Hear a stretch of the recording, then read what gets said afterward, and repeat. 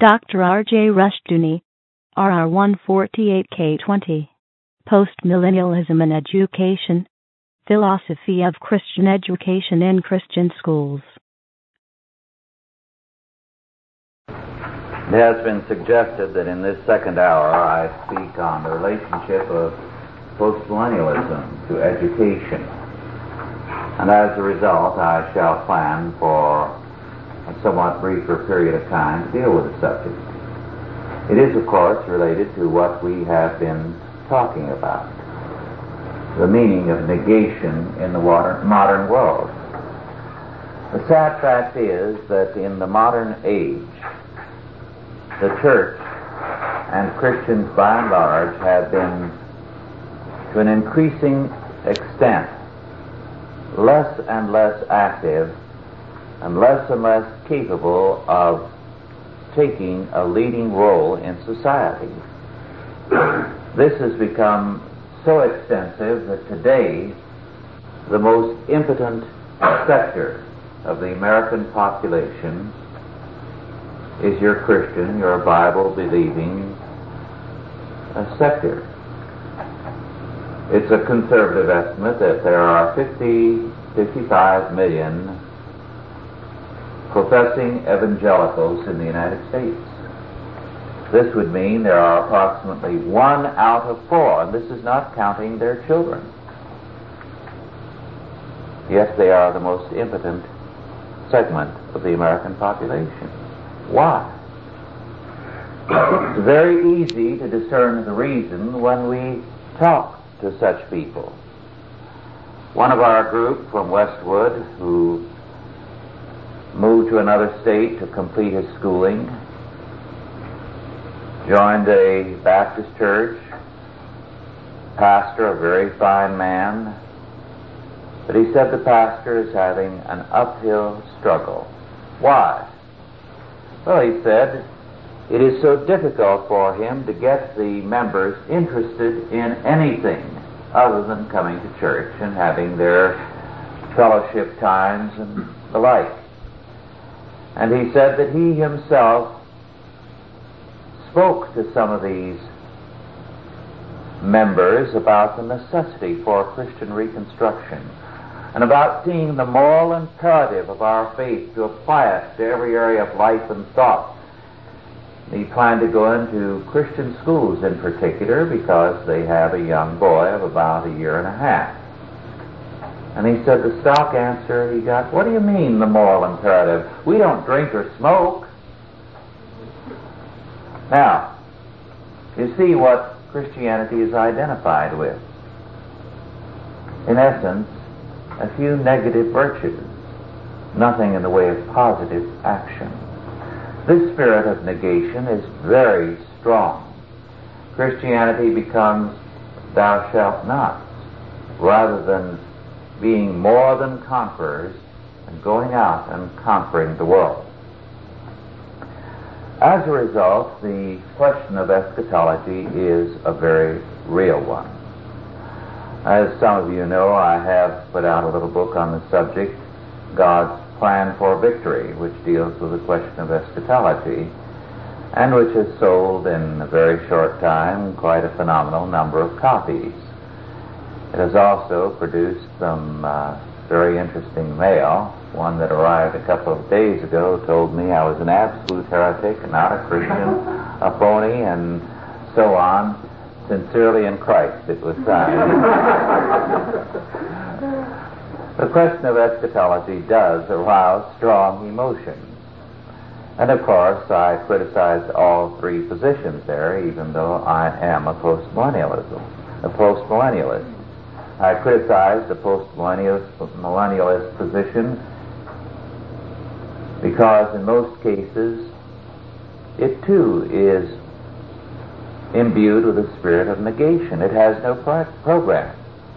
Postmillennialism has had no connection with biblical law for untold generations, and as a result it has withered on the vine.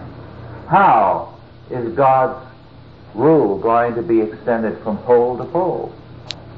By negation? By doing nothing? This is an absurd kind of position, no matter who holds it. The pre-mill position, of course, looks to God's miraculous deliverance of His saints from this world. The rapture means that our problems are solved. Now, what this faith tends to produce is a waiting on the rapture. It becomes the goal of the Christian's life, to wait for that glorious event. As a result, it produces a quietism of ethical action. It means, by and large, that the goal is an any moment return, which therefore means that long-range Christian action and planning is out of the question. Now, many Christian schools are pre-mill in their orientation. But I know that as I first began to travel 20 years ago and speak about the Christian school movement, one of the things that many pre-mills who did start Christian schools faced was the challenge by people that they were wasting their time because the rapture was due at any moment. Why bother? And it was difficult for these pre-mills. As one of them said, my answer to these people is, the Lord still says, occupy till I come, which was, of course, the proper answer. But you can see the problem. It does create a quietism, so that it leads to a criticism of those who do take an activist position, who feel that they must, under God, go out and occupy till He comes. On the other hand, amillennialism is even worse. The premills can speak of their blessed hope, the rapture. But what have the amills got to look forward to? The world is only going to get worse and worse until the second coming. So it creates a grin and bear philosophy because there is no hope, really, except the second coming. It is interesting that the Amill philosophy really began out of despair. You did have the post-mill and the pre-mill thinking in the early church, but amillennialism was really born with St. Augustine. St. Augustine is one of the great fathers of the church, and we owe a great deal to him, including the Reformation, because it was out of one strand of Augustinian thinking, his emphasis on the sovereignty of God and predestination, that Luther and Calvin got their impetus. It was Augustine who drove them back to the Word of God and led thereby to the Reformation. So that Augustinianism is the foundation of the Reformation. But Augustinianism is also, because of another strand in his thinking, the foundation of the Church of Rome and the Middle Ages. Why? Because Augustine was intensely and emotionally involved in Rome. He was a Roman to the core, and he was filled with grief at the fall of Rome.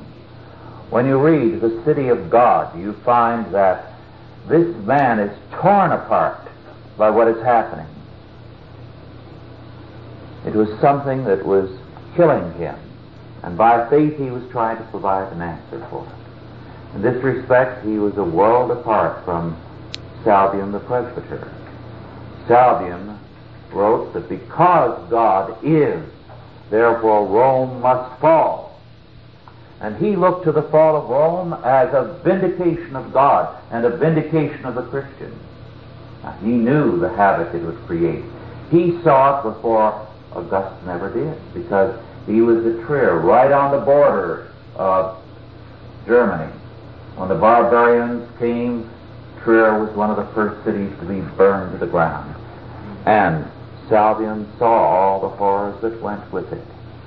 But Salvian said emphatically as he wrote, after Trier had burned, it is the governance of God, that this was the righteous judgment of God and had to be welcomed by the believers.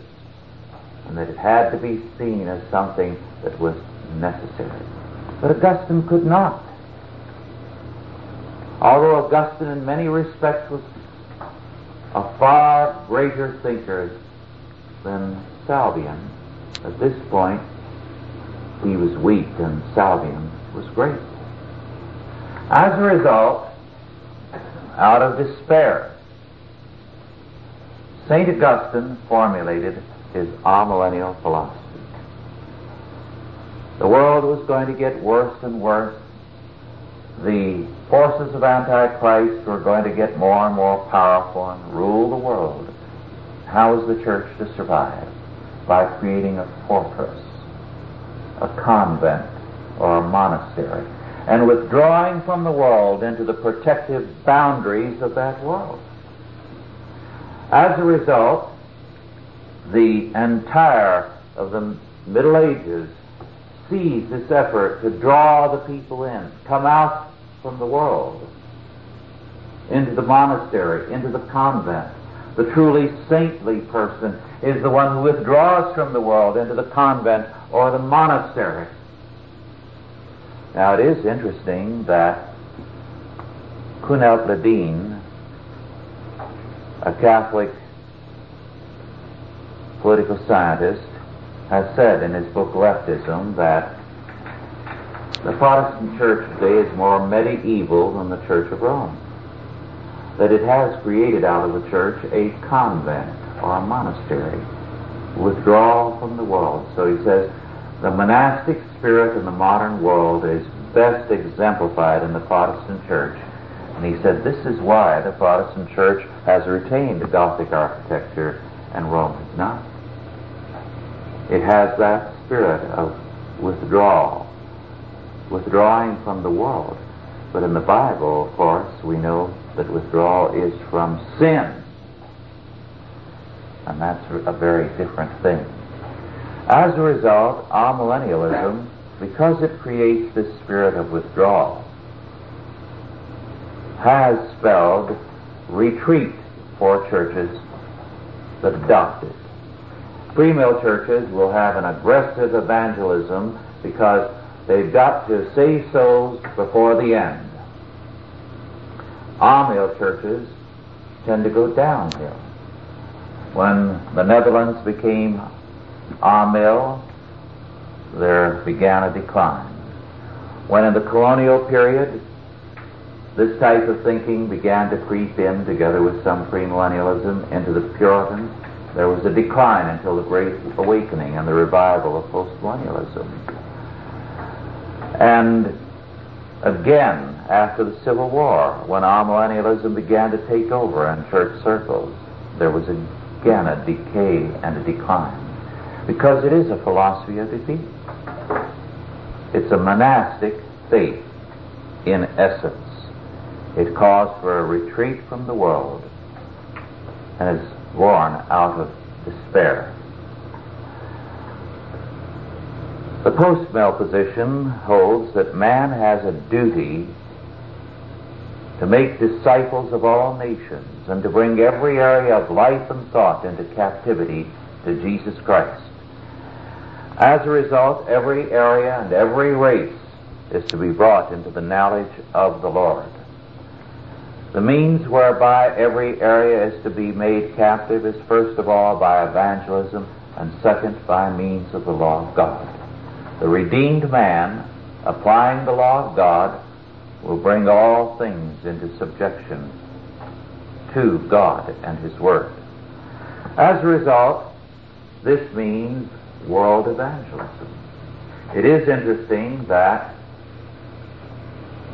the Reformation was preceded. In fact, the Reformation coincided with another movement, exploration, the discovery of the Americas and the Age of Exploration.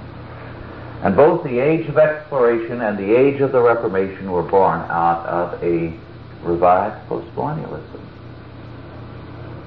If you read the journals of Columbus and Hakluyt's voyages of all the explorers, you find that with a few exceptions, these men went out with a faith that it was their duty to go to the far corners of the world and carry the gospel and to bring every area into the captivity of Christ.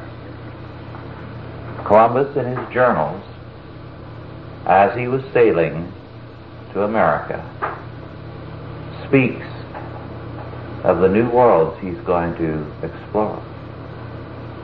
He thought he would hit India, but he thought he would encounter new worlds on the way. That while China and India would be there somewhere, there would be many new worlds in between. And he would be the instrument, he said, whereby the prophecies of Isaiah would be fulfilled. That the islands afar would hear the word of God. Not only so, but he actually thought that perhaps some of the lost tribes would be in some of those islands. And he took along with him, I believe, 5 interpreters who spoke Hebrew. And that's an aspect of Columbus that we are not often taught, but it's basic to an understanding of the man. And if you go through Hakluyt's voyages and read them page after page, you'll find this kind of faith. So that the Reformation and exploration sprang out of this. Go ye therefore into all the world, make disciples of all nations. And Columbus, thumbing through Isaiah over and over again, the isles afar off had to hear the word of the Lord. And he was going to be the instrument to carry that word to them. World evangelism. And then education. Education cannot be left to the enemies of God. We cannot turn over children who are the future to the enemies of God and have the blessing of God. And any control of children is a control of the future. And therefore it is an imperative that children be reached for Christ. And hence, basic to our eschatology, there must be a concern with education. But more, it is not only the church and the school which must be Christian. Every area of life and thought must obey God and His Word. It's a very serious mistake to think of the Bible as a church book. The Bible is more than a church book. It is a book for the totality of life. And as a result, this book is for every man in every area of life and for every institution. It's a Bible for church and state, for school and laboratory. Dorothy and I were very thrilled some years ago, and I may have told some of you this story, to hear a geneticist who had won 11 international prizes in genetics tell us why it was easy for him to win over competitors. Because he believed the Bible and the fact that God says that He created heaven and earth in 6 days and created each thing after its kind. And he said those who believed in evolution believed in total possibility. And they were always wasting their time in research, genetic research, trying to do the impossible. But as a Christian, he knew what could not be done. He never tried to do it. And as a result, he said, I wasn't wasting time, and when we had something to do, I did it while they were wasting their time on dead ends. It's a book for the laboratory. It's a book for the school. It's a book for every area of life. And this book is seriously maligned and damaged if it is treated as a book for the church only. It is to dishonor this book, to limit its scope. It's a book for the courtroom. It's a book for the state. Every area of life is under God. It must hear His word and must obey Him. This does not mean the union of church and state. It means that religion is basic to the state as it is to the church. It means, moreover, the restructuring of other areas as well. Restructuring money and economics. Today, our economic policies and our monetary policies are fiat. They move in terms of fiat, which means that man plays God and says, even as God said, fiat lux, let there be light. Man says, fiat law, fiat money, fiat economics shall prevail. When I say, let it be, it shall be. And this is one of the problems of our time. Our money is fiat money, and it is corrupting our economic life. It is like polluted blood in the life stream of our economics. As a result, we need to eliminate fiats in law, economics, money, every area of life and thought. It means, moreover, resting in the Lord. You see, when man tries to play God, he cannot rest. It produces a Sabbathless world. A world in which men take time off, in fact, have more time off than men used to have a generation or two ago. But they have no rest. They cannot rest. If man is God, everything depends on him. But the essence of the Sabbath principle is that we take hands off our lives because we know that it is God who saves us, and it's God who sustains us. It is God's providence that rules and overrules in all of that. So we can rest in the Lord. And we know that it is the application of the Word of God that provides the answer, not our word. As a result, postmillennialism does stress as an eschatology this responsibility to apply the Word of God across the board in every area, and to recognize that we have a duty, that God says His Word shall not return unto Him void. That Deuteronomy 28 declares in the 2nd and the 15th verses that if men will apply the Word of God, if they will obey His law, all these blessings and all these curses shall come upon them and overtake them, so that there's a certainty in the world, God's certainty, and we can depend on the results. Are there any questions now? Yes. Myself this year, I saw postmillennialism, and I'm a postmillennialist without reserve now. And one thing that was hard for me for a long time to see was I was growing in a stronger view of culture and understanding its implications, and I could see biblical law, and I was still holding on to my premillennialism and fighting that. And at the same time, I thought I was optimistic. And until I believed it by faith, I understood that I really wasn't optimistic, that I was pessimistic.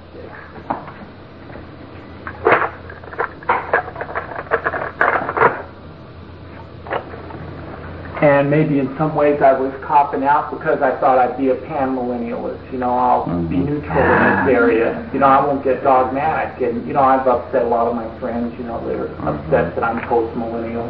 But I really see the reason I'm taking this stand is because, they're heading for destruction because of that pessimism that they have.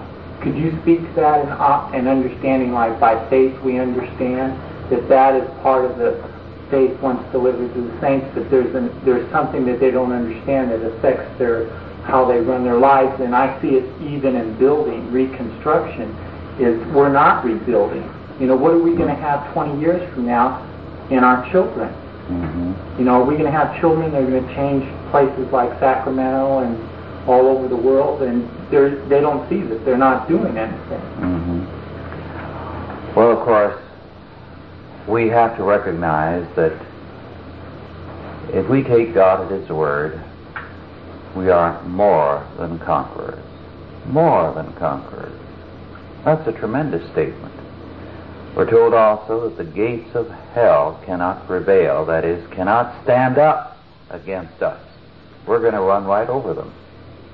That's the meaning of it. Now, how are we going to run over the very gates of hell, all the opposition?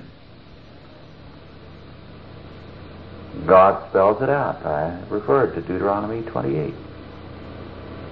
If you do these things, you cannot lose.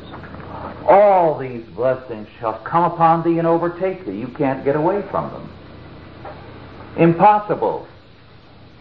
You see, what does this faith create, therefore? A tremendous certainty, more than optimism, a certainty that God's word will not return unto Him void. That when we do things in God's way, we can expect God's results. If we don't, God has told us what the results are going to be. So, you figure, the two ways. We're either going to run right over them in due time, or they're going to run over us. That's what God says. They'll run over us, and it'll be the judgment of God, because God says, judgment begins at my house. I find offensive a false or a lukewarm faith, and I will destroy it. And I will have your enemies to run over you. But if you obey me, if you believe and obey, you will run over them.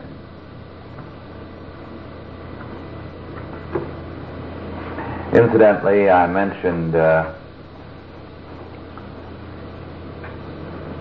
in the previous hour, or no, I just mentioned in this hour that this geneticist did not work on dead-end ideas. One of the things I'll be talking about in our next meeting will be, again, science and the scientific method. And in the course of that, I will share with you something which, if you haven't seen, might be worth your while in the Saturday Review for July 9, 1977. And now, interkingdom fusion, the marriage of plant and animal.